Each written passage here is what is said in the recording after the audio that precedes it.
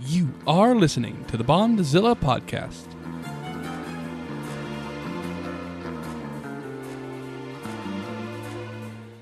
The Bondzilla Podcast is an ongoing analysis of two of cinema's longest-running franchises, James Bond and Godzilla. This week, the Godzilla Millennium Era continues as Godzilla takes on a giant dragonfly and black hole cannons. It's 2000's Godzilla vs. Megaguirus.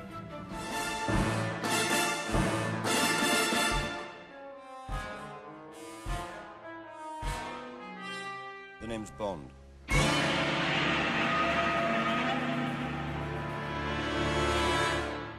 James Bond. Hello, everybody, and welcome to another edition of the Bondzilla Podcast.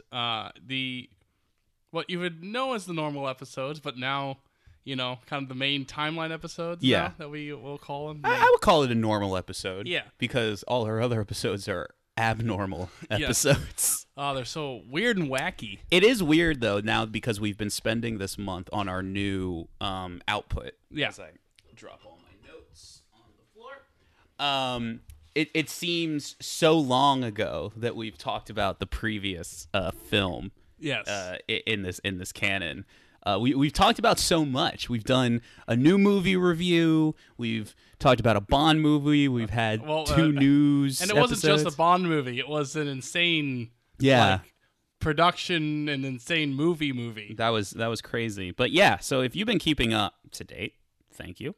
But yes, we have our new news episodes in which we deliver news when we get it. So now we don't have to talk about news here. Yes. So now we're just going to talk about nothing. Yeah. So we got flies in our apartment. Yes, very apropos of our conversation today. I was thinking about as we were hopping on mic that we are battling off an infestation as best as we can. I got my fly swatter's over there. But if anybody knows how to get rid of flies and you don't have a Godzilla, I guess we could just get a lizard. Mm-hmm. And that would, because it's like when you have vermin, right? You get a cat. Yeah.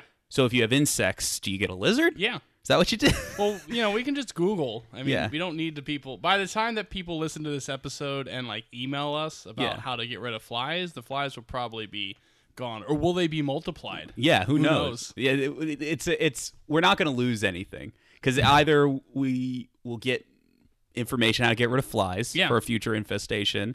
And then we also get more output, more people listening. That could lead into a future Godzilla Deep Dive episode. Yeah, exactly. You know what? Let's just change the show. All right. Welcome to Flycast. I'm Will, and that's actually like fly fishing. That would be a Flycast. That would be a pretty good name for a. That would be. No, what it would be, it's a podcast about flies, but then there is a fly fishing podcast, and then they're mad at the fly podcast for stealing Flycast. Oh, yeah. And they're like, dude, Flycast fits more for us. And then they're like, well, how much do you want to pay for it? Let's pay for the rights of podcast names. That's got to be a thing, right? I'm sure someone somewhere. Who do you think, how much would you sell the Bondzilla brand for? How much would you sell it for? It's got to go to a good home first, okay. I don't want to sell it what, you want me to sell it to Jeff Bezos or something where it's just he's buying up podcast names? That would actually be a lot of money, so. It is. I do respect that you are thinking of the caretaking of the podcast name. It's just like any of those family movies where something is getting sold off, and you really think the kids. You could be the dad who's like, oh, I'm going to sell. It's a hard decision, but I'm going to sell this thing off. But then the kids, which is me, actually sees that the guy buying it is evil, and he's going to build over the empire of he's going to sell the old amusement park to a good guy, but Alan Cummings actually the evil businessman. My next question was going to be who plays the businessman. Yeah. And you came up with a better. I was going to say Michael Keaton or something. No. But Alan Cummings is much better. The thing is, because you need someone who's going to get in all the child's wackiness. Right. So Michael Keaton would do it good, but if this was the adult version of this, it would be a Michael Keaton. Yeah. But because it's the kids version of this, you get an Alan Cummings. Because eventually Alan Cummings at the end goes crazy because the kids have covered him in pie crust or something. And he's like. The kids! It's the kids! They've done this to me! And then he gets arrested, and then they find out some other thing, and then the dad's like, you know what, kids? I do want to take care of this amusement park. That is funny because that's that period of movie where you are just arrested on the grounds of being the bad guy. Yeah. Like, you're not really, like, what is he being charged with other than he was the villain in this kid's movie? Or no, they like take him in and then they find out. Like, that's after he's already been arrested. Yeah. That's when they find out the illegal stuff is Oh my happening. God. See, I'm already imagining this whole scene where he's being taken into the car and he's got all the pie crust on him. And then he's like, you'll never be able to get proof. And then like somebody like plays the recording of like him saying like, he's like, I'll take down you and your family. And it's like, looks like you're going downtown, Mr. Cummings. No. I like that it's just his name is Alan Cumming too. So now that we don't have to do news, this is what we fill the beginning of our Exactly. podcast with. So anyway, all of that said, today we have, as Nick said, one of our normal episodes in which we dive deep, not into one of our deep dives, but into a specific movie in the canon of films. While we are reaching the outer limits of the Bond franchise, we are still full steam ahead on the Godzilla franchise. We are Still in the Millennium Era. we are, I believe, movie 25. I believe in. Yes. So because the next Bond movie I think it's would have been 24. Well, yeah, no, isn't it 25? Yeah, 25. Because if we would have been talking about Bond 25 had it been out. So Come on, Bond 25, get your shit together. Stop playing video games. So anyway, Nick, last time we talked about 1999's Godzilla 2000. So today we will be talking about 2000's Godzilla 2001. Godzilla versus Megaguirus, also known as Godzilla X Megaguirus, the G Annihilation Strategy. Ugh. And usually in Japan, X means cross. Right. Well, that's actually just to kind of, get right into it. One of the reasons that they used the X is because they had used the verses technically so much in the past. Yeah. So just to brand it a little bit differently for the new era, X marks the spot. Like, it's not Street Fighter X Tekken, it's Street Fighter Cross Tekken. Oh, so it's Godzilla cross Megaguirus? Yeah. Who crosses who? We cross the crossers. Yeah. Who crosses the crosses? Who crosses the crossman? So yes, Godzilla vs. Megaguirus, directed by Masaki Tezuka. And Nick, let's get into this new second entry into the Millennium series of the Godzilla franchise, the modern era. So last we left off was with Godzilla 2000, and if we remember from that movie was Toho's big, reclamation project onto the Godzilla franchise, their big coming out party for the new modern era of Godzilla following the disastrous 1998 American Godzilla. And despite the work being put into that, the Godzilla 2000, or Godzilla Millennium, as it was known in Japan, didn't succeed in making the big splash that Toho wanted. It once again failed to capture pretty much any love in the American on the American side of things, and it had lukewarm at best reception in Japan. Like slightly favorable, but it wasn't as like it wasn't like this big like everybody loved it and Godzilla's back. It was kind of like, oh cool, another Godzilla movie. So despite all that, Toho was persistent to keep the franchise going, and that leads to the second edition in the Millennium franchise. So the production of Megaguirus actually goes back to the non-flashy origins that we have seen in the Showa era, meaning that there's not too much reported on what actually went into making the film, and there is really nothing especially unique about the production itself other than to keep the franchise going. So Toho brought in Masaki Tezuka to direct, who had previously worked on as an assistant director on Toho's late 90s Rebirth of Mothra trilogy films, and this would mark his directorial debut. And the script was penned by Hiroshi Kashiwabara and Wataru Mimura, who, if we remember, were Godzilla veterans, had worked previously on Heisei Godzilla films and worked on the script for Godzilla 2000. So while not much was reported about the actual production of the film, there was some documentation, including some concept art, to suggest that an initial concept of the film included astronauts traveling to the moon to find Godzilla bones. Unfortunately, how this would have manifested into a greater plot is not known. I think we've had enough of Space Godzilla, I think. I don't know if we need to go back to that so quickly. What if that was like a thing where, because they go up there, they find Godzilla bones, and then it's like this, like maybe it's like this commentary about how they faked the moon landing. I don't know how that relates. I just would like to see that. I just kind of got that because it's like, oh, Godzilla's like cheesy special effects, and people think the moon landing was a cheesy special effect. And then it turns into this weird, like... And Kubrick secretly lighted Spy Who Loved Me. Yeah. And made the moon landing. That was all that was known about a unproduced version of this movie. But the ultimate finished result was a hodgepodge of new ideas and concepts seen to the Godzilla franchise. As mentioned... that we previously talked about in the 2000s movies, the Millennium series would really now plant its foot in the ground and establish itself as a series of standalone films, with the newest film ignoring the events of Godzilla 2000, not being a sequel, but using only 1954's Gojira as a reference point. Okay. What's funny is, like, when I've been like kind of looking up in Godzilla fandom about how people refer to these movies, it's often funny that people consider all these movies to be like just a series of reboots, which I guess is technically true, but it's also just kind of funny like how like loosely we use like the term.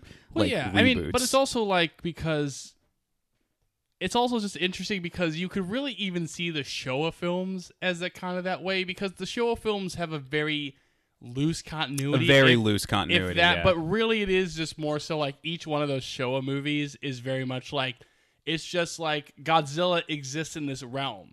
Because like it's hard to imagine, it's even hard to imagine something like, like Hedorah and Mechagodzilla and Son of Godzilla all have very different tones and different ways of going about things, and even different ways that people react to Godzilla. And it's just hard to imagine like those films actually being like, the set order. It's really just the Heisei films have really set up this like continuity, and really the continuity in those films is the Miki character. Yeah, but like even those films, they do feed off of plot details from each one, like, Mechagodzilla being made out of Mecha King Ghidorah from like that movie.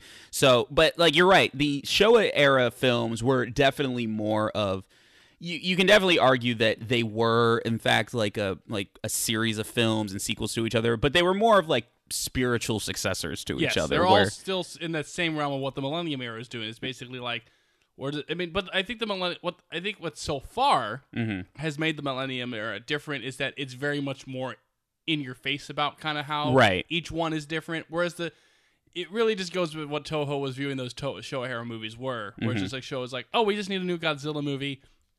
Okay, here's this Gigan creature. Okay, have him fight. It's very much like basically just kind of the concept and then the general plot with here. Whereas this one, especially with 2000 and Megaguirus, it's very much more into like, in Megaguirus, they make it clear like what the continuity of this world is and how it differs from 2000. Well, I do think it also speaks to fandom's obsession with continuity too. That like we just kind of assume that, especially like with the advent of like the MCU and a bunch of different like cinematic universes, we just assume that the natural progression is that it should just continue on in a timeline, as opposed to where there's really nothing fundamentally wrong with like every movie. It's just kind of like a new like just a new standalone movie. And I actually think that it would be interesting. It would never happen, but it would be interesting if the Bond movies did that, and that you got like maybe like a couple years of just like somebody taking a new stab at like this is what their version of a Bond movie is.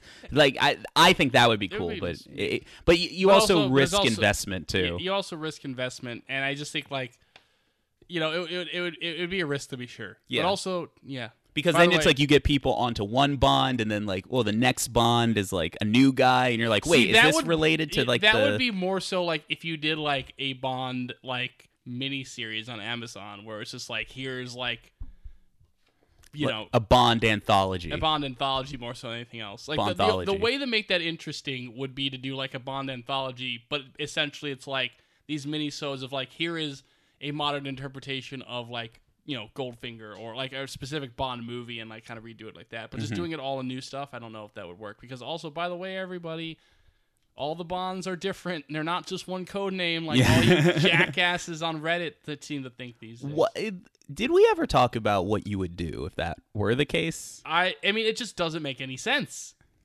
It doesn't. Oh, What about okay. it doesn't make sense? Well, yes. Okay, sure. Multiple Bonds were married to a woman named Tracy. I suppose. I guess yeah, it doesn't make sense. What if it's like? What if they? Oh man, what if they do like a Spider-Verse situation? We must have mentioned that on this show See, before. that's what I would love. Yeah. If they actually did like a animated Bond movie where it's like into the Bondverse. Because there were rumors flying around about a new comic Spider-Verse that would bring together all the movie Spider-Men, so that would be interesting. But I would love that even for a Godzilla, where they like bring back all the Godzillas, like and it's just all like the different like you there's so many art renditions of like here is the timeline of all the different Godzillas in a row. yeah, could you imagine them all fighting? And you'd want it to be like the Freddy vs. Jason vs. Ass, the second comic that they did. Yes. Where it just brings back all the surviving characters. Yes. Like, yeah. even though for Godzilla, like, it would just be weird, but, like, you'd have to, like, in this kind of verse, you'd also bring together, like, all these, like, weirdo protagonists. Like, you'd have Miki and Dr. Serizawa from the first movie. And then Dr. Serizawa from the new Yes, movies. exactly. and the Serizawas have that Spider-Man moment. I love it. So this new film is only using 1954's Gojira as a reference point. The idea this time around being a complete retcon of events in which Godzilla was never killed by the oxygen destroyer, and his attack on Tokyo resulted in an alternate series of historical events. The movie would also include more outlandish ideas, such as a black hole device to kill Godzilla. And I'm trying to. And then there was another point I was going to make about it, but but that basically kind of like covers like just like the approach to this movie is that the concept of just always like starting over from scratch, not being beholden to the actual previous film. The only thing that was actually maintained from the previous film was the suit, was the Godzilla suit. Which is that more reptilian, spiky spines on the back that we had seen in the previous film that was brought back over with very minimal, if any, changes in this film. So the movie would also continue to the tradition of having Godzilla fight another monster, and in coming up with a new foe, Toho went back into their library and picked an unlikely opponent whose origins would probably only be recognized to the most dedicated kaiju aficionados. There's no way I don't think you would know this one. So in the film, we have the appearance of dragonfly-type creatures known as the Meganula and the Meganulon. Nick, these are actually insect-like creatures from the original Rodan film. Well, I have not seen it, so I definitely would not know. But their overall design in that film were different, but they still essentially were giant insects, and they were creatures that terrorized villagers until they were ultimately eaten by Rodan itself. But that was where they got the inspiration for this new creature. It's like, let's go back into our data banks. Let's take a deep dive yes. back into the data banks. Yeah, and basically reinvent an old monster that you had forgotten, which is kind of cool, which is like an inspired choice. Which is basically like, if it's like old woman who had seen that Rodan film might be like, oh, but it's Rodan ate those things years ago. But then for us, it's just like, it just seems like a new monster to talk about. It's a very Grant Morrison-esque move where you go back into the history of the franchise, take something that nobody would remember but is in the franchise, and you're like, let's reinvent it. And That's a solid.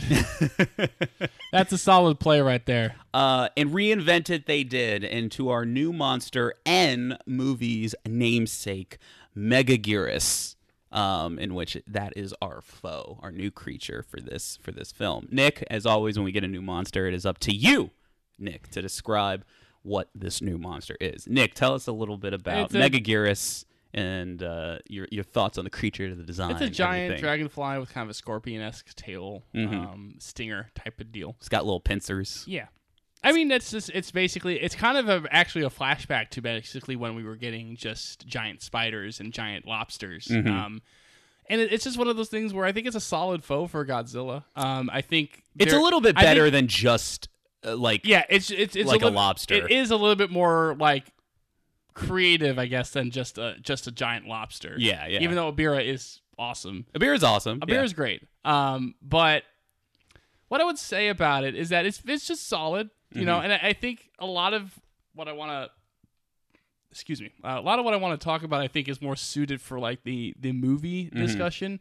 There are definitely directions where they kind of start taking the monsters, and I wish they would have kind of stuck with those because I think they made them more interesting. But I think what's also interesting about Megaguirus is that it actually, you know, the monster stuff in the film actually starts off with this kind of a bunch of smaller creatures, which I think is very unique and serves for a unique angle in the movie. And that's what I kind of was most exciting about the creatures and the creature in this movie, is that there was kind of a more unique angle on it where it wasn't just, oh, here's another giant monster, and it's just like there's actually kind of a build up. It kind of reminded me actually of, in a sense, sort of even better way of what Hedorah was, where, you know, Hedorah had the different forms, but you kind of built up to like, oh, here's the real, true, ultimate form of this. And I think that Megaguirus has that same sort of build up where it's like, well, here's kind of all the smaller creatures, and then eventually, you know, you get the machinations and the evolutions, and all of a sudden it becomes this giant creature that's fighting Godzilla in the third act. And I think that's makes it very effective. It's also interesting because I think that we have in some ways kept a tally of the new creatures that have been introduced since maybe Biollante, because like we had Biollante, but ever since then it has mostly been with the exception of a few reiterations. Well, it's been new monsters have been Biollante since like the Heisei era. Right. New monsters have really been, it's been Biollante, Space Godzilla technically. Yeah, Space Godzilla's one. Destroya. And Destroya was there. Because I was going in order. Yeah. Excuse me. And then Orga. So it's really been, you know, it wasn't like in the show era where it's just like every new movie there was like, well, here's like the new cool thing for Godzilla to see. So that makes it kind of like cool that they're maintaining like making a new monster, even though like in design somewhat it's very similar to having a Mothra or a Batra, where it's kind of like a big flying insect monster. Because I remember this was one of like the first Godzilla movies that when I was getting back into Godzilla that I got the DVD of, and then I rented it, and it was interesting because, you know, being a layman to the Godzilla franchise, it like to me it was always like, oh, this is like kind of like a knockoff Mothra or Batra because it's like kind of the same thing. Right. But then when you watch it, he's got because according into the movie, that this Megaguirus actually acts as a mutated Meganula queen, so she's actually establishes herself as one more female kaiju. But she's got some tricks up her sleeve.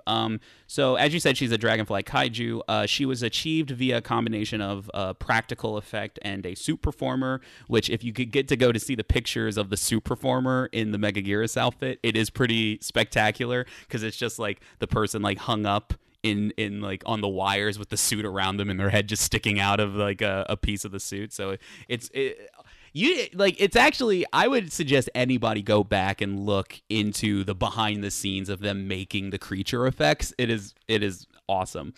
So Megaguirus also marks another Godzilla foe that's actually based off of real prehistoric life, in which it was that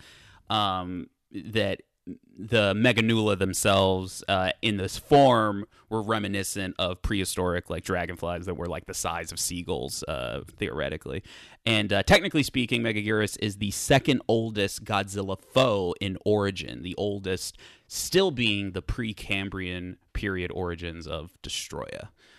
So those are a couple big things about Megaguirus. But Megaguirus, like, I think, like, looks, in retrospect, looks pretty cool. Like I said, it's a giant dragonfly, but they make it more of a monster because, especially in the context of the movie, it has Godzilla DNA, in which we have a second monster that is after that precious Godzilla blood, after that precious Godzilla DNA. So, Godzilla DNA. We get the code and make a Megaguirus. But yeah, so but points to, differentiating it, especially like with some of the tricks that we'll get into the movie that distinguish her from like a Mothra or a Batra or something like that. So that is really, there's not really too much else to say about the actual making of the film. A thing that I was going to mention up top about the direction of the film is, as we get into it, there was a sense of making this, going in a slightly different direction, making this a little bit more of a creature feature in some aspects of it, whereas the Godzilla 2000 definitely took inspirations from some big blockbuster influences of there being aliens and UFOs, while also kind of simultaneously, as we talked about in that episode, trying to do the opposite of what the 98 film did, whereas this one kind of seems like it's just mostly doing its own thing.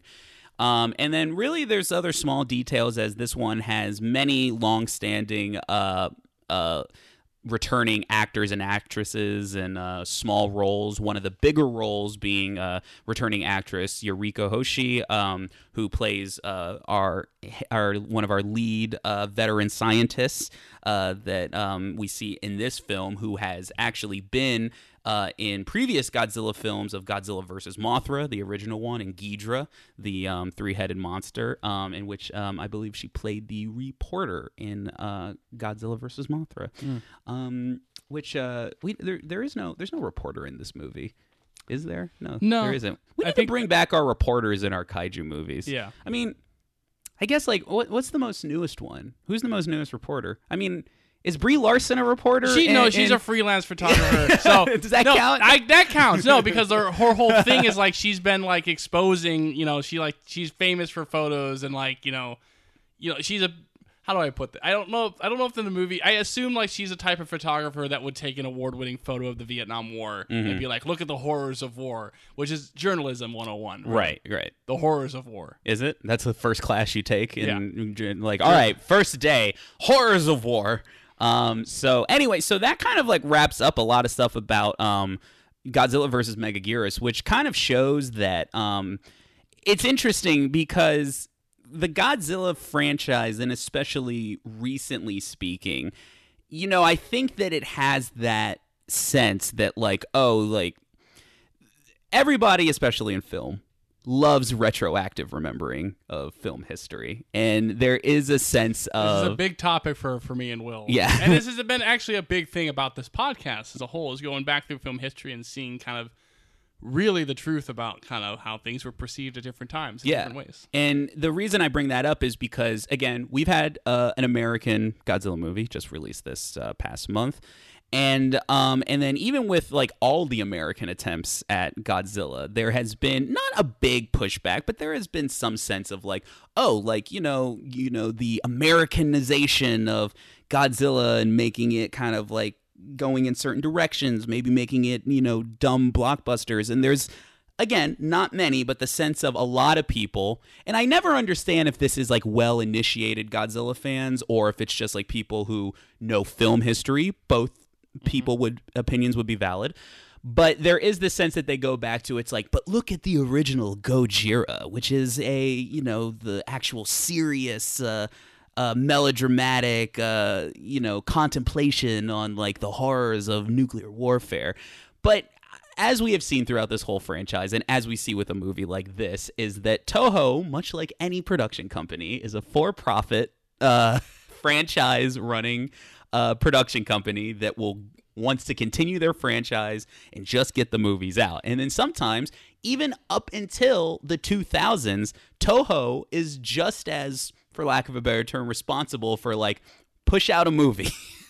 Let's get a movie made. Granted, there may be a little bit more attention and respect given to those than to the early Showa era, but there is a sense where it's like, there's nothing special about the making of this film. It's like they're just like churning out another Godzilla movie. And I do think it does remind me a lot of a kind of Showa era production, more so not just the pushing it out part, but just more so like, okay, we want to do a new Godzilla movie. Here's a monster idea. Okay, let's build a kind of movie around that, you know? And especially because the Heisei era was filled with, we think this is going to be the last one for a while. We think that the American one's going to get off the ground. Like, a lot of those stories were very much like... Well, especially the later ones. Earlier on, they were really trying to make them work. Yeah. Like, it's like, let's... It was put by, we're reintroducing this to then, okay, well, we're actually kind of getting ready to move away because the Americans are going to do their thing. Yeah. We're going to give them the room. And also, remember, they went back to the well, too. Yeah, with, they did. Ghidorah and Mothra and stuff. Yeah. So, history repeat itself. Yeah. But, it's just funny because everybody always misremembers it. And it's like the Godzilla franchise is just like any franchise that anybody would give, crap for, like, our own American franchises. Yes. Film borders all over the world. Yeah, and you know what? I, for one, am very happy about that because it gives me more Godzilla movies to watch and talk about, Nick. And then the last piece of information I'll say, and I know it's one of your favorite pieces of IMDb trivia in a Godzilla film, and I don't know if you knew this, but even though this movie came out in the year 2000, it actually, in the movie, takes place in the year 2001. It would be a Godzilla movie if it didn't take place the next year. All right, Nick. See, like we should go back because like that one, there was a one Godzilla movie. I forget which one it was, but like in the movie it said like 1970X. Like that was like the year. So that like they did the Mega Man. I think that was Astro Monster. Yeah, that did one of those movies. No, because remember, I do believe it was because it was like the aliens, and then they were coming down, and then there was that one where I think was it Megalon that was like a prequel or something. It was a prequel to Destroy All Monsters or something like that because it's like it's something about Monster Island. Yeah, something like that. Yeah, but there was another one. I think it was actually like Megalon or somewhere that did a similar thing. I think there's multiple ones. Because Ghidorah gets killed and destroyed all monsters, but then he shows up in Godzilla vs. Gigan. Yes, that's what it was. Very nice. Yeah, that's right. 19s. Yeah. That's correct. But back to 2001. 2019 when we're recording. I just think we need to go back to that, like, 1970X or the Mega Man, like 20X. 20XD6. Of course. Can't get by without mentioning 20XD6. We don't really, I guess you have Blade Runner 2049, but we don't really do that much. Well, Cyberpunk's 2077. 2077. Yeah, but there's not really that much of, like there's not that obsession with, like, the unknown future. Because I think we all realize that like the future is really not going to be that different. Because people are like, like the Jetsons. Like, you have all those old movies that are like, like the future of 1999. Yeah. And there's like flying cars. And it's literally just like the future is just going to be like your screens are just going to look nicer. Yeah. That's what they're going to be. I think we just all realized that there's no really point. So all these even futures like Blade Runner and Cyberpunk 2077 are very much like, there's kind of like our world, but just like a little more futuristic. But really, at the end of the day, give us like a 2000X, right? Like, or 200X. Mm-hmm. I guess 1970X. I think that sounds a little bit better, but whatever. Give us the X. Give us the cross. Well, while we're waiting, who crosses the Crossman? Well, we're gonna find out as Godzilla crosses Megaguirus. I'm gonna get us back on board. All right, here, let's talk about it. Godzilla crosses Megaguirus. Give me that quote. That thing was absolutely huge. It was the king of the Meganula. Yes. It's called Megaguirus. Megaguirus? Yes, a specimen that is chosen among the Meganula, like a queen bee. Some years ago, I believe, a fossil was found somewhere in eastern China. Megaguirus is a formidable fighter, attacking enemies, whatever size, to expand its territory. The species remained almost invincible for several million years. And we're back! Yes. That was a quote! Yep, that was the quote. Monsters crossing monsters. Godzilla crossing dragonflies. Megaguiruses crossing giant lizards. People crossing the line. Yeah. Do they cross the line in this movie? That one guy crosses the line because did the thing he wasn't supposed to do. Yeah, in which the movie has an opinion about that. Sure. This was... So here's the thing. I did not hate this movie. I thought this was one of those things where I didn't think it was solid in the sense that it was like it wasn't bad. I had issues with it, but it wasn't bad. It was certainly like watchable, but it wasn't, it's not a top movie. It does very much remind me, speaking of how the production is very much Showa era-esque, it did remind me of kind of like a middle ground kind of Showa era film in that kind of Son of Godzilla type of realm where it has issues to be certain, but there is still a lot of fun to be had. There's kind of wacky fights and wacky science and just kind of like, okay, this is a movie. Well, the reason I bring that up is because this movie has a history within the reception of the Godzilla canon as being one of the least favorable ones.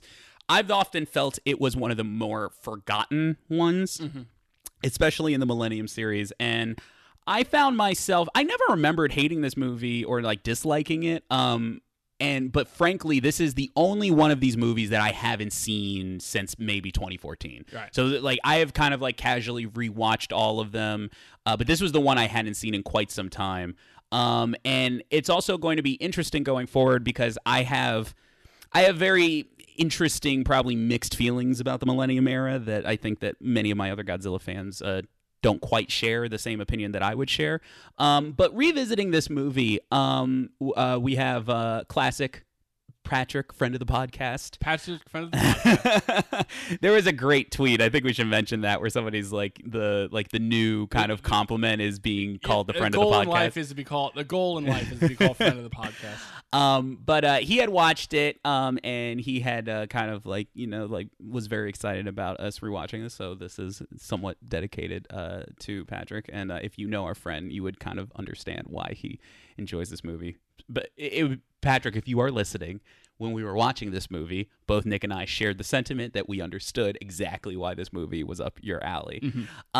So the thing I would say about this movie, ultimately, as I was thinking about what is my actual kind of overall opinion of this film, and the thing I said was like, it has just enough, but also not enough of it. Yeah, you know what? That's a really good way to put it. Because I would say, like, I would put this...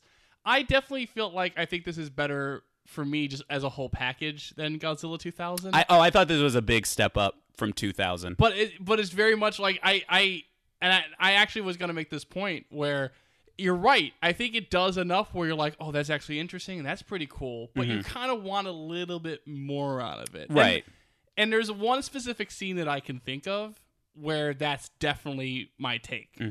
Should I just go into it? Well, or should we just talk about the before we get into that? Yeah, because I would agree. And the other thing is, like, I did think this was a step up from 2000. One of the biggest things for me was that this to me shows the benefits of just if you streamline a movie and make a no fuss, no muss movie, you just make it what it is. It honestly goes further than, like, let's say a 2000, which kind of does stuff and kind of doesn't. We have a movie coming out after this, which personally I think goes a lot further and tries to do more, and in my opinion doesn't quite work as well.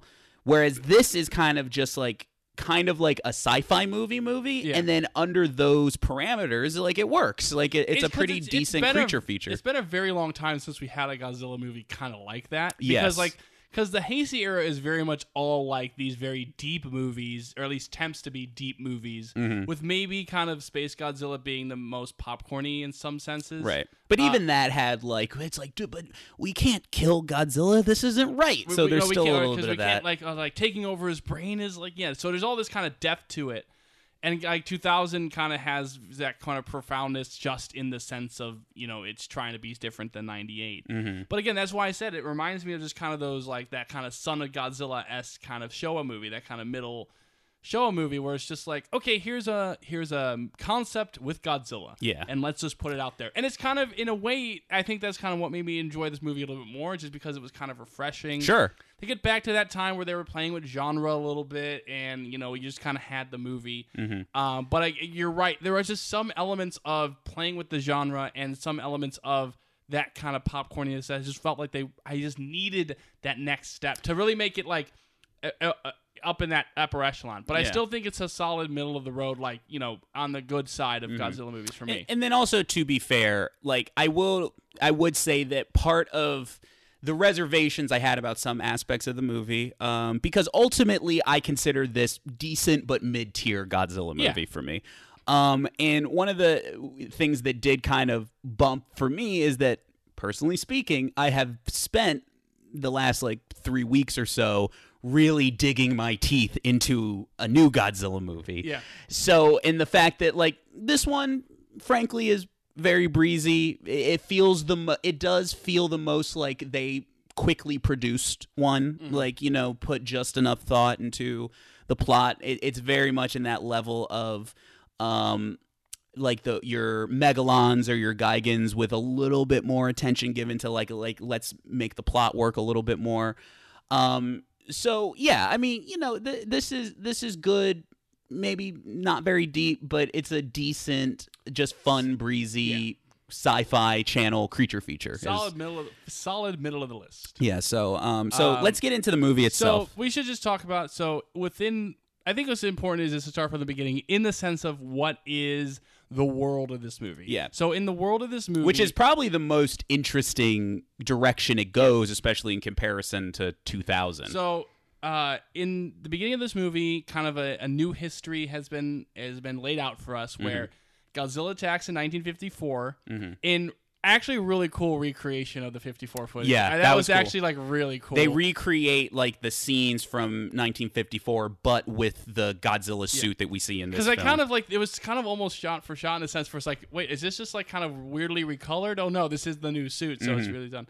So basically, Godzilla destroys Tokyo in 54, and then they make a new capital city in Osaka, which I'm sure is bigger deal to people who know Japanese regions. You know, it just seems like, sorry, we're centrist and uncultured. We're trying.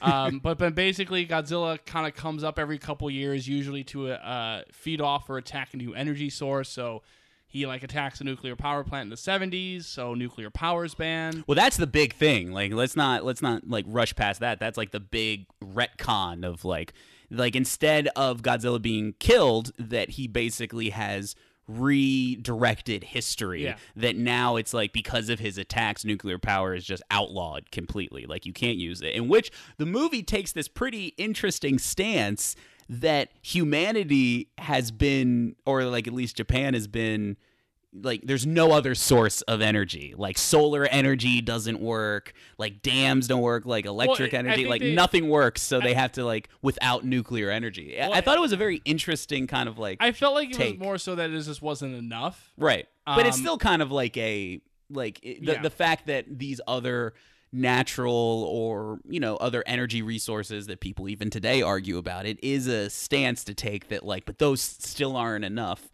Which is kind of interesting. I'm not saying that this movie is like pro-nuclear in any way. It's just more, I think it's making a statement that how feeble we are as a people, that it's like we're so reliant on, you know, these dangerous things. Which ultimately, it's one of these things where it's the first thing where the movie's kind of presenting this grand idea that it doesn't really do anything with. Yeah, because then it's like, okay, so they're trying like nuclear, or they ban nuclear, so they do solar and wind energy, and doesn't work. And it's like they just need more because, you know, Japan's a growing population.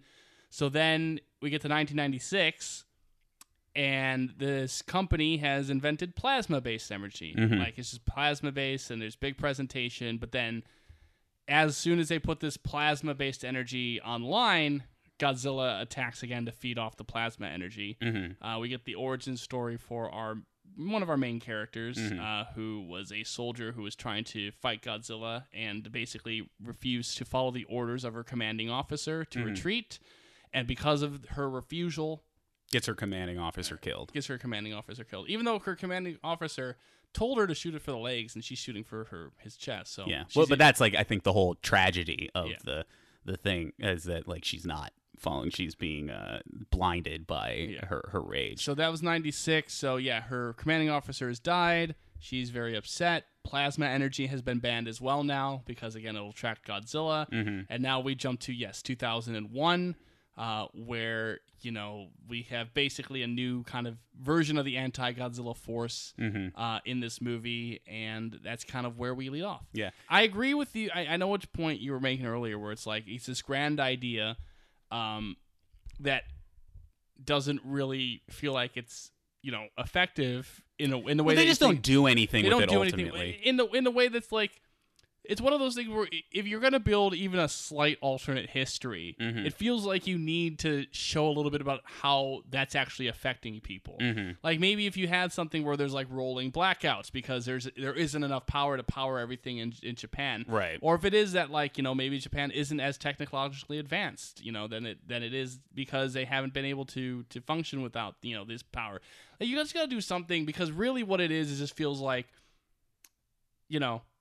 you give this whole history, and then the world is essentially the same, or we're creating black holes. Yeah, I mean, it does enough where it keeps the plot going, and it like helps out with certain like plot twists and plot revelations and things like that. I mean, that was probably the biggest thing I liked about this movie, just what it brought to the table, is this idea that Godzilla changes the course of history. Just the appearance of him would just affect like basically snowball into like an alternate like timeline almost. So I do like that idea. So ultimately, yeah, you're right. So it gets into the present day, and then there is like this new Godzilla force, and one of the things that these movies have been doing like better at is introducing, there's always the debate about, the human characters in a Godzilla film. And this one offers, like, it offers its plethora of characters. We have our leads, who are basically our soldier, who is on a revenge mission against Godzilla. We have our lovable scientist engineer, who spends his engineering time entertaining children and doesn't want anything to do with like big government or chasing Godzilla until like he's given this opportunity to make this like ultimate weapon. We have our lead head scientist, and then we have our lead company man, who and I thought that, and again, that's what I felt going back to my original thesis statement, where it's maybe not enough ultimately, it's just enough to keep the plot going, but I think that they engage enough for you to like follow like what's going on story-wise, and differentiating the characters. Our lead scientist kind of has this all of her scientist friends died in the previous Godzilla attack, so that's kind of like her stake in it.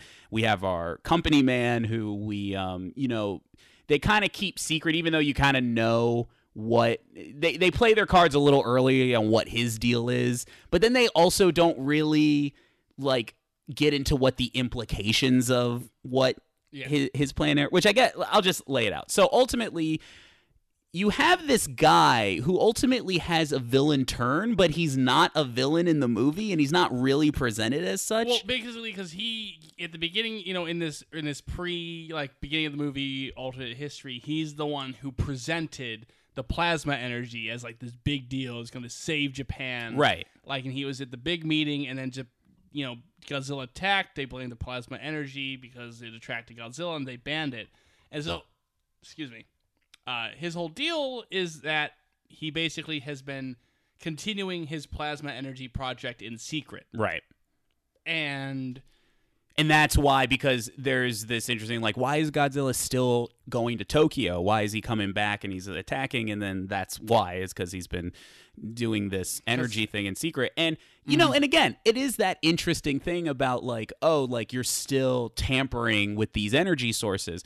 But the movie doesn't really take, like, a stance on that, or, like, was that a bad thing? It's or the one thing where it's like, well, this is going to make us a lot of money. Yeah. But it's still very much just like, this is my vision. Right. But that's what I mean, because you don't get but this... there's not really, other than like other than attracting Godzilla, there's nothing like more wrong with it, which just makes it hard to really care about when it's revealed. Well, it plays through I'm trying to stay away from the words like shallow or hollow, because I think those are harsh, but it does play in that more Saturday morning cartoon kids plot where it's like, they reveal it just enough to be like, no. Like it's more so like wagging the finger at it as opposed to like a deep plot. He like does revelation. get punched in the face though. He does. So it's a little bit more. She like hit him with the finger wag. Yeah. And I do feel like there's a sense of that with I think all the characters again have that decent setup, and I do like where a lot of it goes in terms of like the ideas behind those characters. And I think that you're right, they are solid enough that it makes the plot easy to follow, and there is a sense of like you can care about these characters. I think like just in terms of the basics of what they're coming from, what they're fighting for, all that sort of stuff. But you just felt like there was a little bit more that you wanted from each. Oh, there's also a kid. The kid. Okay, so it's not so much that the kid is like annoying or anything. The kid's fine. Yeah. The problem with the kid, so there's this kid. There's other plot machinations, but there's this kid that kind of shows up early. Yeah. And the problem with the kid is like you think he's gonna be like kind of this big deal in the movie. Well, the movie is kind of his fault. Yeah, he's like the instigator for everything that happens in the movie, but it's also the movie's kind of setting him up to be like, oh, he's gonna be like one of the kid in the previous movie, or he's gonna be like God forbid, the kid from All Monsters Attack. Like just in that sense of like he's kind of involved in a lot, and then like maybe he comes back at the end to kind of like he gets show support. He basically causes the problem in the movie, shows up to admit that he caused the problem. That was the one thing I thought about the movie is like, again, it was streamlined to the point of that it smartly followed its plot, and it didn't make you like things like, all right, they would get so much, you would waste so much time on like, the kids like, oh no, should I tell somebody about this, what I did? But then the next scene is like, oh, he owns up to it, and like all the players are, there's no wasted time in this movie, like in terms of like moving the plot along, which I did like. So ultimately what the meat of the plot is that the scientists come up with a new weapon to get rid of Godzilla, in which I call the Toho is trying to think of what they haven't done in these movies. Yes. And then they make basically a black hole cannon that shoots a black hole from space and is going to suck Godzilla into it. Yeah, so basically it creates a black hole and whatever is in its path gets sucked into it, and then it closes. And then the idea is Godzilla will be like floating off in space somewhere. Or in like another dimension. He's not our problem anymore, is what they're trying to do. So then when they do the test run on this weapon, which seems successful, but it also, unbeknownst to them, opens up a temporal doorway into prehistoric Earth and drops an egg of sorts, in which our kid picks up this egg. Right, because the kid also witnesses it because he's moving away, and I guess his old school is over there, or like they're destroying the school or something, and so he like goes back, and like the government's like, this is a restricted access area, and some other guy's trying to get in, but the kid of course sneaks in. He witnesses this, and then he's caught, and then our hard ass soldier out for revenge character is like, hey, you're not supposed to be here, buddy, but I'll just let you off with a warning. And the kid's like, he's like, but you're a girl. Why are you fighting Godzilla? I'm like, that's weird. Yeah, kid just had bad parents. It's making him very sexy.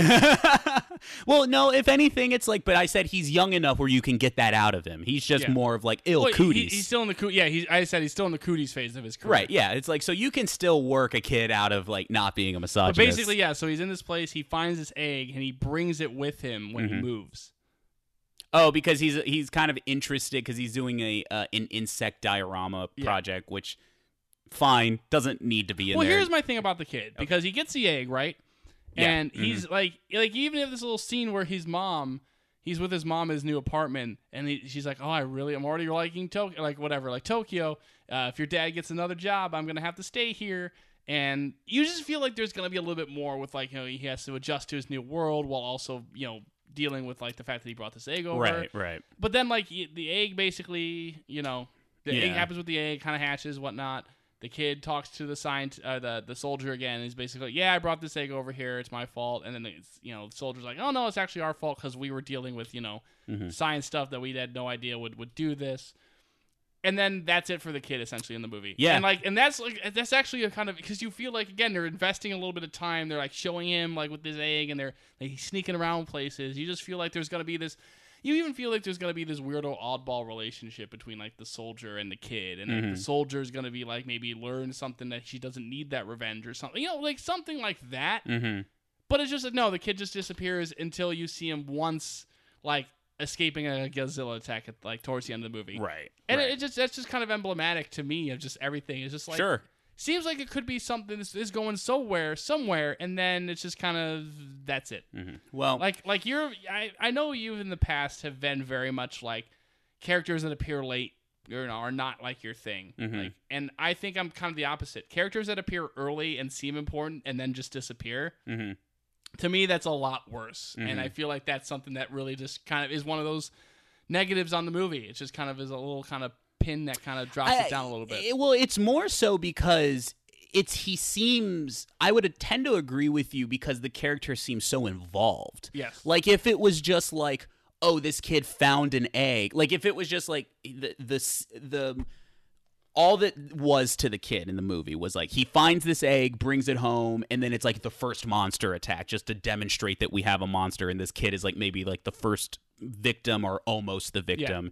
And then he tells, but you're right, like he just, like if this movie kind of just started out where they're doing the test and it's all through the POV of our military and scientist characters, and then they're like, oh, who is this kid just sees this and then causes more trouble, that's a little bit different than essentially they give screen time to introducing this kid. They set up the kid, and like what's his home-like life, right? So it's like because they do that, if it was like constantly moving around, like they set that up. Because here's the thing, I don't mind if you introduce like the kid as a plot point to get the plot going forward, but they introduce the kid as a character, like this character that you may or may not be following in the movie. So it's like, so I would tend to agree with that. It does seem weird then they just drop the character going forward, because it isn't as much there's less story in this movie as much as there's just plot in this movie, that's how the movie kind of, even though I do like the streamlinedness of the plot, like I said, like with the kid realizing like, oh, I fucked up, so he just tells. Because in any other movie, you would waste so much time with the characters just being like, well, how did this happen? What is this? But this movie was a lot of like, well, nope, this is what happens. This character owned up to that, and they go to a scientist who knows exactly what's going on. And, and some of that may come off as contrived, but I actually thought it was pretty refreshing for what they were doing. So, which brings us to our monsters, in which we get introduced to the Meganula and Meganulon, and which are big bugs and insects, and then we get a horror movie for like 10 minutes. That's the scene I was going to talk about earlier. Yeah. Because it turns into basically like an Alien or like basically a Predator movie, like one of those types of movies. Yeah. Mm-hmm. It turns into just basically, which the last time we've seen anything like that was probably Destroya, where it was like more ground level monsters like attacking people. Well, basically because you see these two like people that are basically on a date, like, and then like the girl's like, I'm gonna get you a cola, I'll be right back, and then you basically kind of get the guys on the bench, and it's all like kind of a dark alleyway, and then all of a sudden he hears a noise, and he's like kind of looking around like, oh, like, and then he gets attacked by one of these dragonflies, and then the woman comes back, and she's like, Steve? Yeah. Then she gets attacked. Steve, then she gets attacked. Yeah. Now for me, I was like, oh, cool. We're going to be getting like a little mini Godzilla horror movie. That's actually a really cool concept of like a different monster thing. But that's the only type of that scene we get in the movie. Right. And I feel like that's really where kind of the movie kind of missed the trick. Where like I would tend to agree. I like what we got in the movie. I think it was like a good kind of swerve in the plot. And they do, it's not like that is it for the Meganula. Like they do get more play in the movie, so that works, and that's good stuff. But I would agree that like it would have been, as much as I credit the movie for being streamlined, like you could have had a little bit more fun with the. You could have had like one or two more scenes like that, because like it just basically then it goes from that to like, not the birds, but like the bird scene in the core. Oh yeah. Where it's like, Nick is obsessed with the core. We're gonna talk about it on a podcast someday, I swear. But basically, like we're now, you just see like all these Meganula. Meganula. That would be the proper term. Yeah. They're like on a building, and there's like hundreds of them now, and everybody's like, where do these things come from? And, like, how do we stop them? And Yeah. But I kind of felt like I would have liked a little bit more of that kind of, like, because that horror concept I just thought was very interesting, and like again goes back to that like early Showa stuff where like, oh, like this one's kind of a heist movie, and this one's kind of, you know, like a weirdo political thriller type of thing with like the Venetian, and like I agree. I feel like there's like a lot more you could do playing with the genre, which is one of those things I loved about those early Godzilla movies.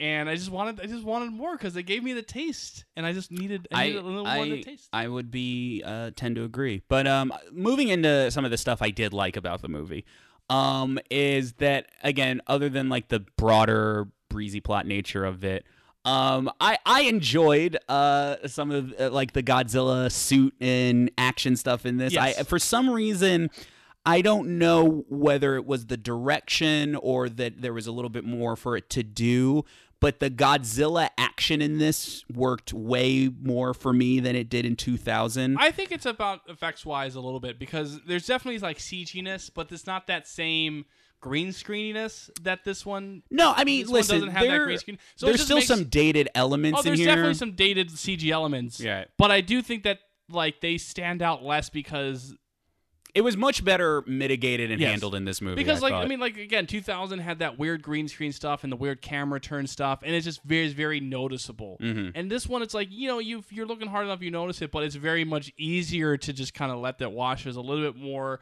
solid suit stuff in this movie. Definitely a lot more palatable than it was in Yes. 2000. Yeah. I told you this during watching the movie. I love seeing Godzilla swat at a building. Like when he just like smacks a building just down, put his it's hand up, awesome. yeah, it's great. So I really like the suit, and I like just like the look and the performance of the suit. I think it's like a cool looking Godzilla, but for some reason it worked a little bit better for me in this one.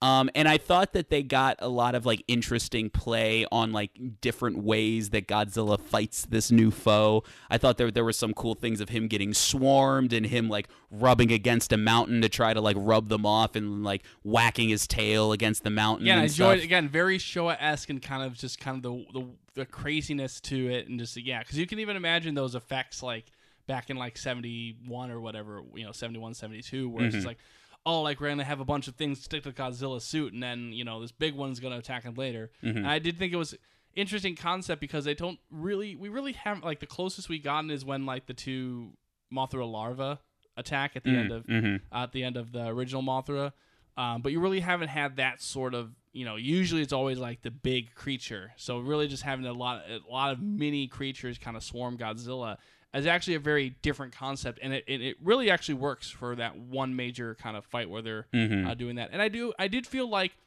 for all the faults of like, the little faults and things that the human elements have, I do think that kind of the way that the human elements were integrated into the dramas of the fights, I felt was very effective too, because this is like, that first fight where Godzilla's fighting all the Meganula, and like they're all swarming him, and then they got to get the black hole bomb cannon, which is now a satellite, Right. in the air, and now they got to kind of, the Meganula are like swarming, and they're disrupting the lock-on, so now they got to do stuff with that. I felt like the drama of that fight scenes were very effective in that sense.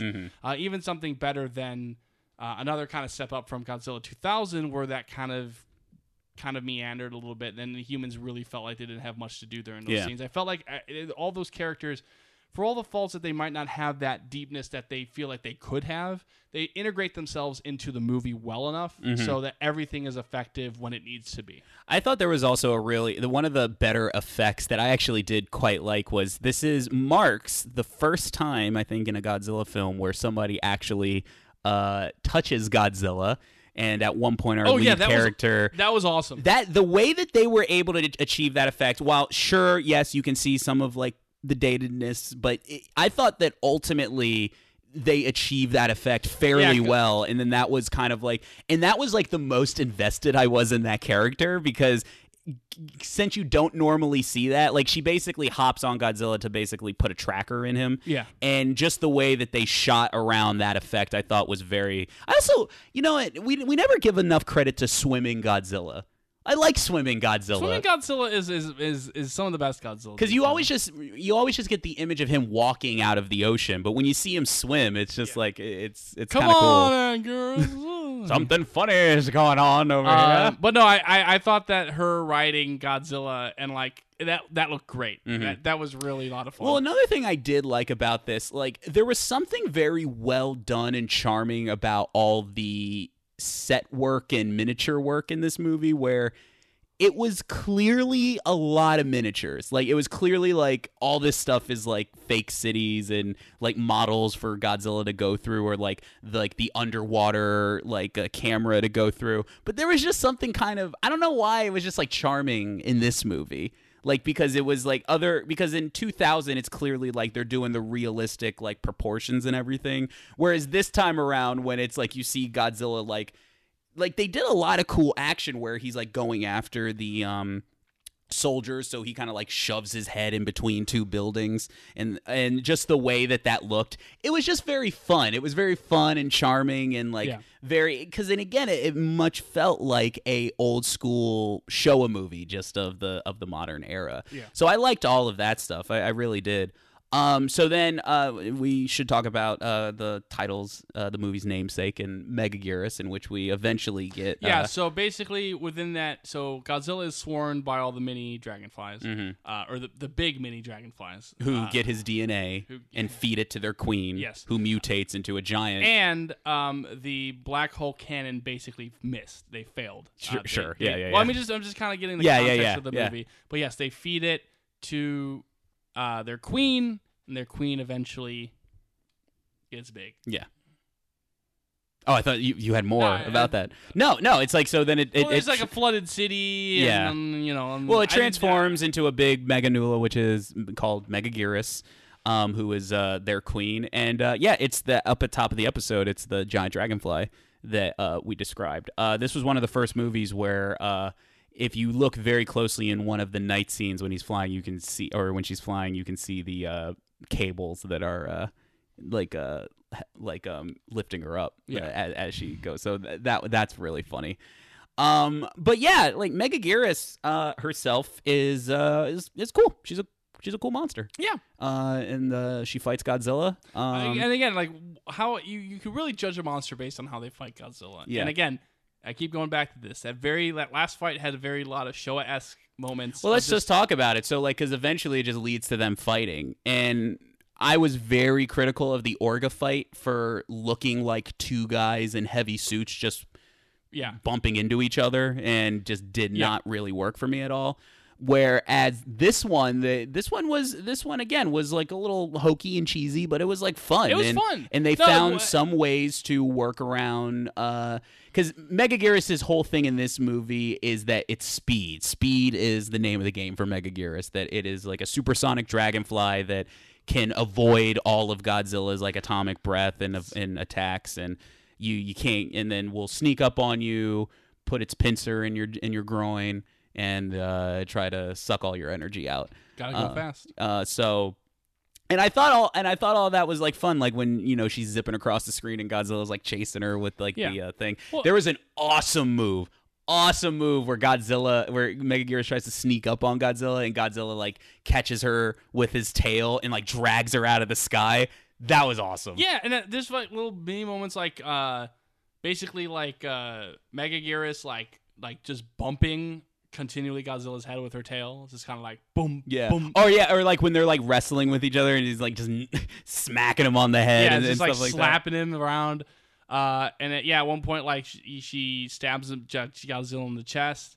But just kind of the really silly kind of fun of like those good Showa era fights, and a lot of times, like I said, you could judge a Godzilla monster based on how they fight Godzilla, because at the end of the day, that's kind of where most of that engagement's gonna come from you as an audience member. And is kind of a mix between like how they terrorize people and how they fight Godzilla, but the Godzilla stuff usually kind of more so.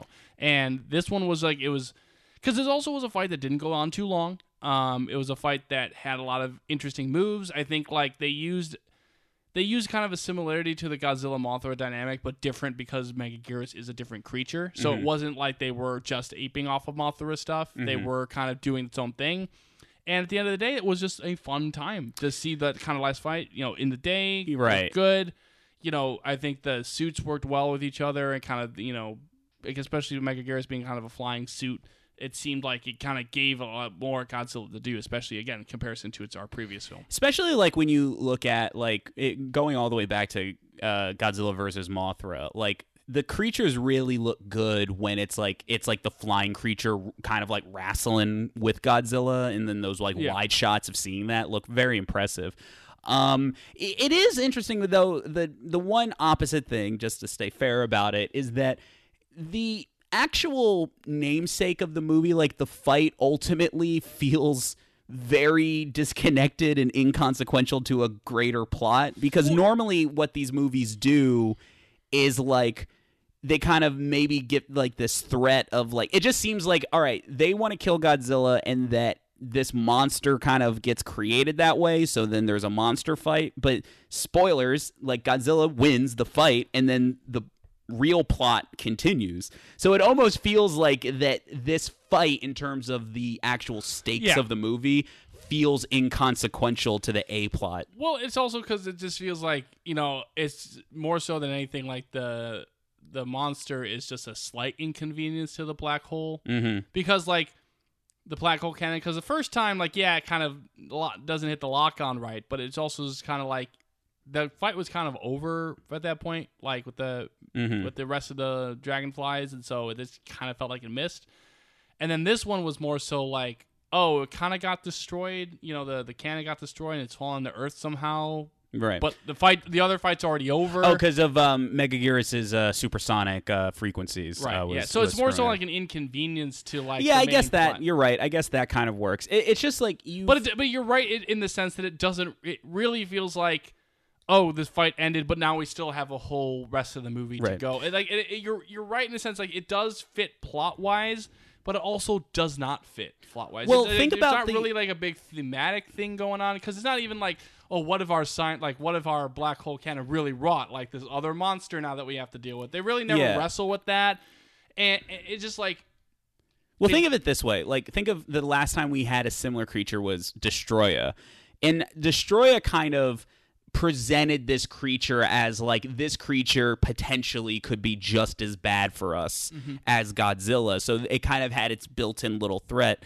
So there's a little bit of me where, again, I know I'm kind of being hypocritical because I'm praising the movie for its breeziness. So part of me is like, well, by design, don't think that hard about it. It's just kind of like a sci-fi, like, oh, they have to kill Godzilla and then another monster comes, and it's not necessary that there needs to be some other great big thematic threat that comes of Megaguirus. So there is a little bit about that. So, but to be fair, there is a bit of like, well, that seems like a little bit of like disconnected, and it leads to maybe the movie not being like its big kind of like what it could be, but but for what we get with the monster fight, it's really good. And even though there's some shoddy things in this movie, like, I don't know why they do this weird slow down frame rate thing. Yeah, there was some weird slowdown. It was basically like felt like the type of slow that was padding. It was very much like, oh, this shot kind of goes a little bit too long, or like, oh, we want to extend the score a little bit more, so like we'll do this. Yeah. But I was gonna say before we kind of move on to other shoddy things,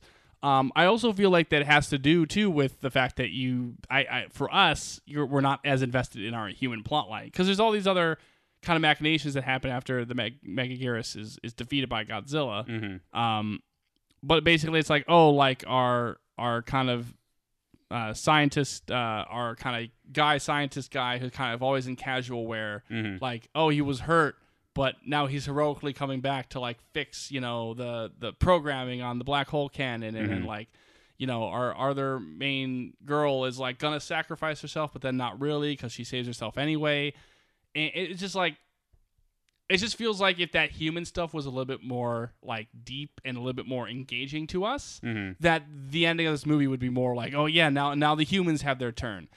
Also, I'm at this point where just defeating Godzilla like that is like, I don't know if it's enough for me to be like what I'm driving towards, because I am kind of in that realm of like, I kind of like that show interpretation of Godzilla where it's like, oh, like he's kind of a destructor, but like he's also kind of a protector.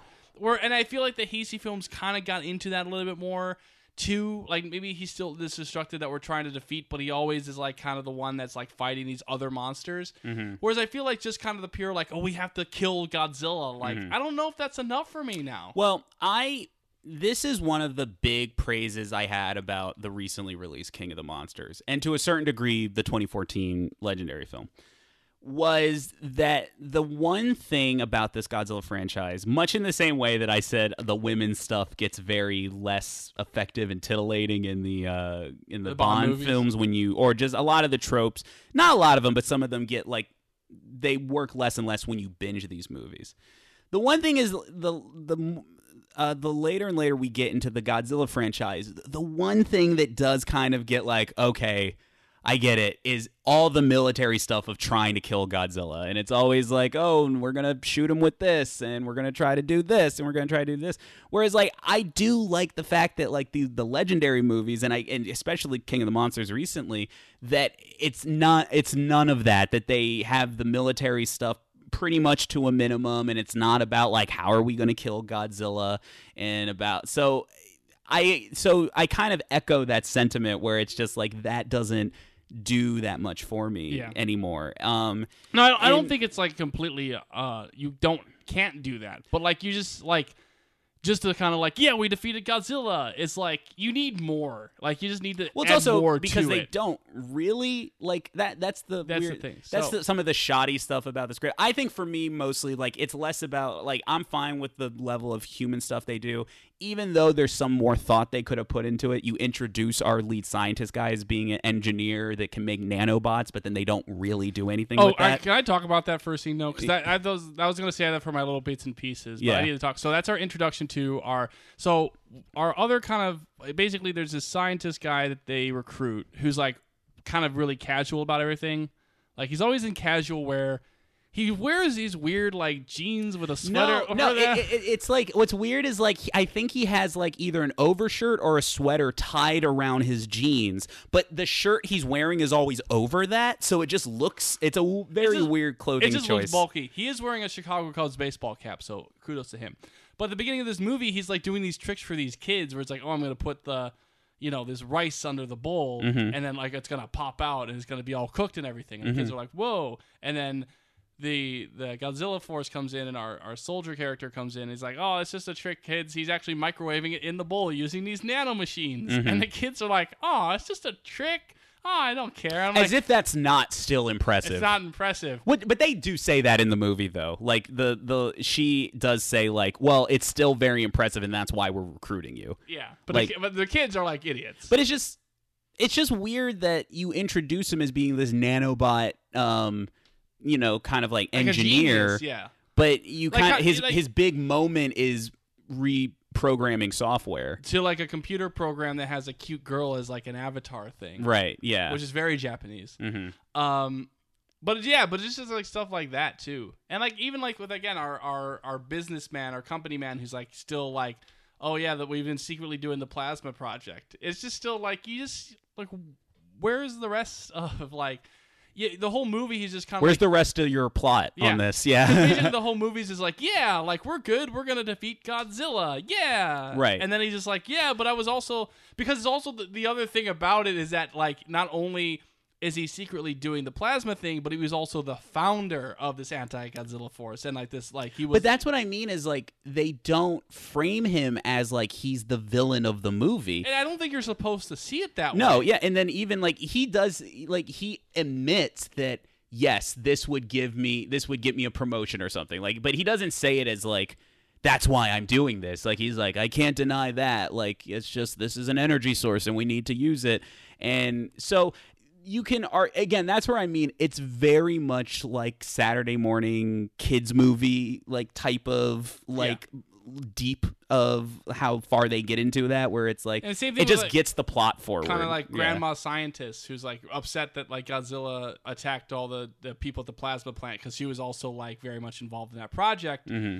But then it just kind of turns into she's just like kind of like, oh, like the black hole cannon is dropping and we need to do something. Right. And like it doesn't really kind of deal with that. And even like I said, like our protagonist, our soldier character, like she has the thing where she's finally going to like kill Godzilla, and the whole thing is like, well, the cannon's lock-on sensors are damaged in its return to Earth, so it can't lock on to Godzilla because it's so big.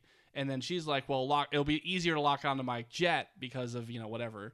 Like, let's just lock onto me. And it's like, you won't make it out in time. It's like, well, this is, my destiny or whatever it is. And like, this is what I do. And then she still survives. Like, she jumps out of the plane, and it just feels like, maybe we could have gotten in. Like, I felt like the movie was leading up to her sacrificing herself.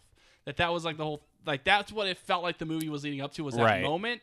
And then the fact that this just like, oh yeah, I still survived to live another day. It just felt like, oh, that was finally our moment where it's like, we're emotionally invested in this, and she's like, avenging the death of her commanding officer by, sacrificing herself for the better of humanity, and then. Well, it's funny that you're mentioning all this stuff, and I don't disagree, but I feel like ultimately, like, what would have been the key to this movie for me is if it was more like a Heisei film, where whether it been like a Showa movie where it is just like the monster fight, but if it was more of like the Heisei film where they integrate the Megaguirus stuff a little bit into like the thematics a little bit more, because it does feel like A plot, B plot, and but those two basically kind of intersect in terms of some plot mechanics, but ultimately move and conclude on their own terms. Yeah, because you're right, because it's like when the Megaguirus fight ends, which. By the way, Megaguirus must be the most flammable kaiju. Oh yeah! Oh my god, yes. Because he basically just like Godzilla like crushes him, like crushes his tail. She does like there's a lot of cool moves in the thing. By the way, it's not quite flying on his tail, but he body slams Megaguirus at one point, which was really awesome. Because he jumps up too. He like kind of like you can see the bend of the knees, and he jumps. They up also animate Megaguirus' eyes to be like, "What the?" Yeah, that was fun. But the body slam's great. Yeah. But also he catches her tail in his mouth and then like bites it off, which is awesome, and then shoots her with a atomic blast, and then she just lights up.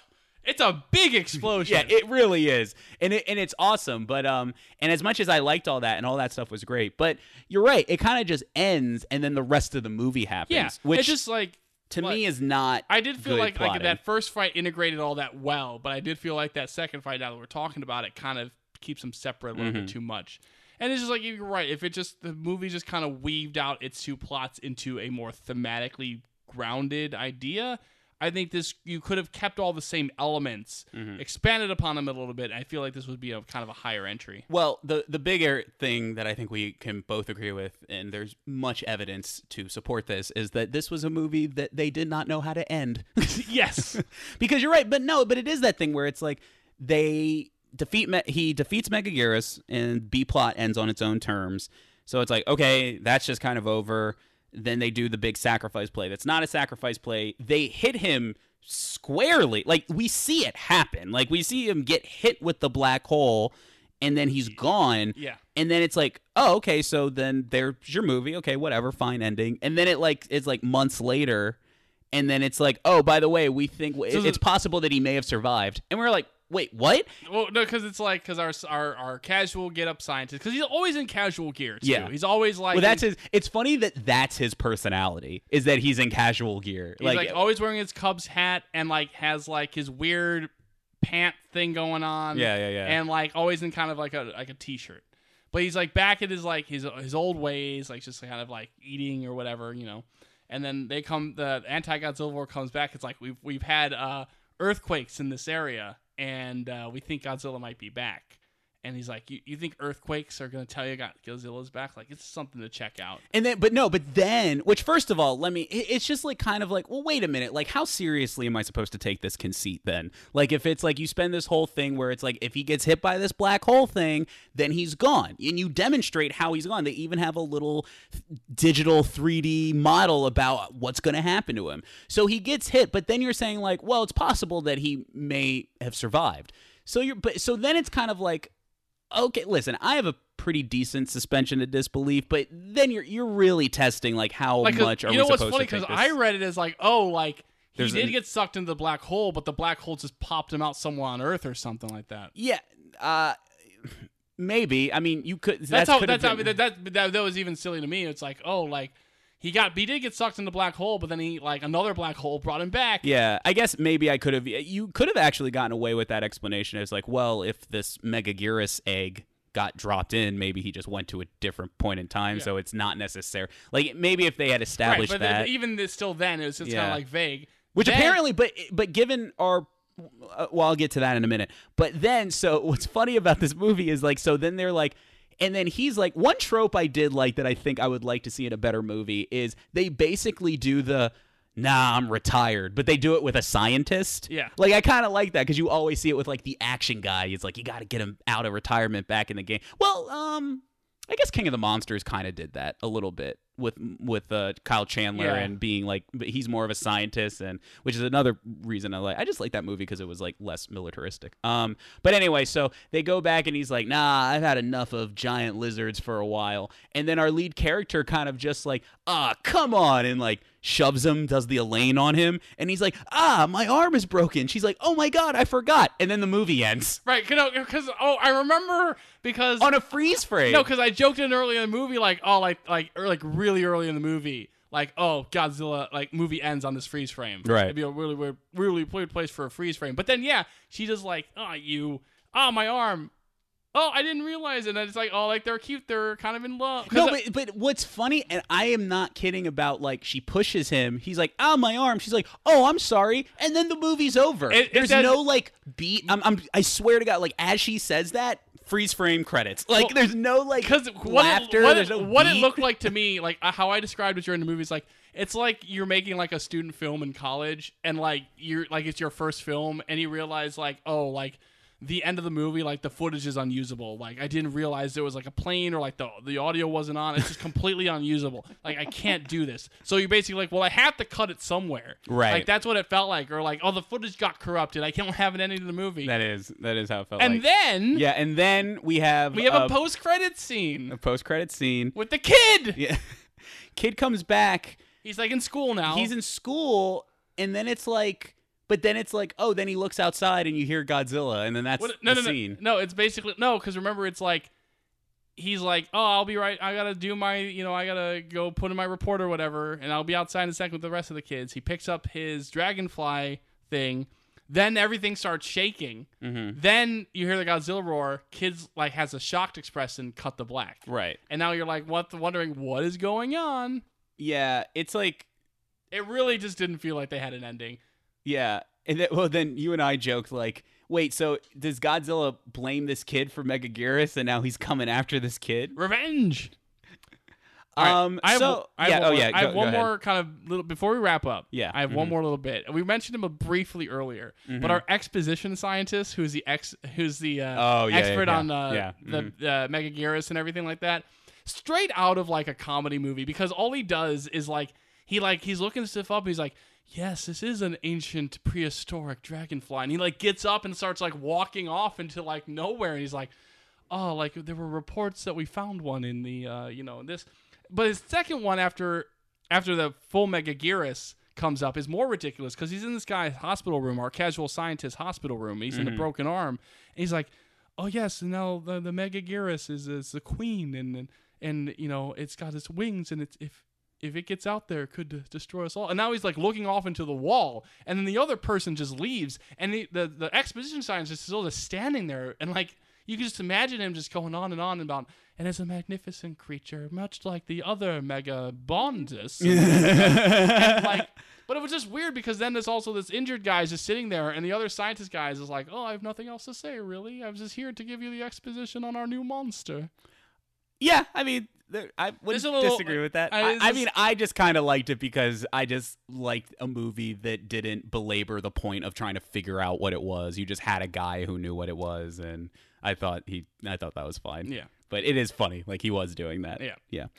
So yeah, overall, I still like, at the end of the day, like, I still did not like hate the watch. I still enjoyed myself during this movie. It's not one I would immediately go back to, but definitely better than Godzilla 2000, and definitely not the worst thing we've watched. And like, it's right on that edge of like, if you just added a little bit more and maybe played a little bit more into that genre and a little bit more to those characters, I think this would be up there. But it's just the fact that it doesn't just kind of hurts it. Yeah, and especially because when you get to the end, like it's a movie where you see some of the seams of the movie, like some of the faults stand out a little bit more. But that being said, it's a movie, like I said up at the top of the show, where sometimes when you streamline a movie and just make it what it is, in this case it's like a sci-fi creature feature, and you kind of just stick to that.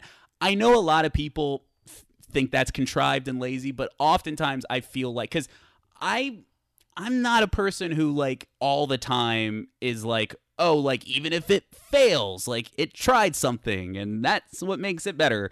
I don't necessarily always agree with that. And then like sometimes, even though why this is more mid-tier Godzilla for me, and it's not one of the more memorable Godzillas for me, other than maybe the design of Megaguirus and the Godzilla suit itself. But ultimately, like, it stood out as a more enjoyable watch. And then I was sitting there, and it's a solid enough movie, I thought. And then I enjoyed it, and I'm interested to see where it fits in the Millennium series, which, as I had kind of hinted, I all have some interesting opinions about. So real quickly, just getting into the post-release of this movie, there's not really too much to say. We kind of already had established that the history of this movie is not... It's hard because it's a movie that's not really looked kindly upon, and I think that it has a little bit of that thing by both Godzilla fans and non-Godzilla fans, that some of the things that you could argue we're giving it more of like the okay pass for, where it's like, oh, it's like a decent creature feature show of film, where I think a lot of people don't like that about it, that they don't like that it's just kind of like a, you know, monster v monster with just serviceable plot stuff. So ultimately it ranks pretty low for, I think, a lot of people, or at the very most, like, forgettable to some people. I wouldn't necessarily completely side with that, but it is one of those things where it's like, well, like, again, after spending a couple weeks sinking my teeth into some Godzilla films, like, this isn't a movie that I can really sink my teeth into that much, so I don't know how much I can defend it, other than those moments of like, hey, remember when he pulls Megaguirus out of the air? That was awesome. But in terms of business, unfortunately, Megaguirus did less business than Godzilla 2000 in Japan, and at the time when it came out was actually in the bottom 5 Godzilla films in all of Japan released. So history. Yeah, in history up until that point. Now I think it's either in the top 10 or 15 now that more films are out, but it was pretty low when it initially came out. And due to Americans not really digging 2000 that much or accepting 2000 that much, this movie did not get a theatrical release in America, and was actually ironically sent right to DVD and aired on the Sci-Fi Channel, which is funny. I was just watching this movie. I'm like, this seems like a movie that would be decent if you watched on the Sci-Fi Channel, and lo and behold, it was actually premiered there in America. So that is it for Godzilla versus Megaguirus, the second film in the Millennium series. With one last thing to talk about. Oh, who is Harrison Ford in the film? Harrison Ford. I feel like he's like actually the president of the science building. Like he's the one that kind of, you know, like he's the one, the head of development in the secret plasma base, and then when he looks out, he sees Godzilla, and he's like, "My God!" And then he gets killed. Yeah, that's who he is, right? Because he's the one that's like, "Oh, like if this goes up well, Johnson, you will be up for the promotion." And Johnson's like, "Well, I the promotion's nice. I can't deny that you'll give me the promotion, but I also just really want more energy." He's like, "Sure, yeah, and more energy. That's what you're really going for. You want that promotion, buddy. I know what you're going for." I also like that here's a Japanese guy's name is just Johnson. I like that. Oh yeah. Yeah, he should be like, Harrison Ford's where's my plasma? Harrison Ford's the American owner of this company. He doesn't know any of these. That's true. That's what he could be. He could be like an American investor. Yeah, I like that. And he just calls everybody Johnson and Steve.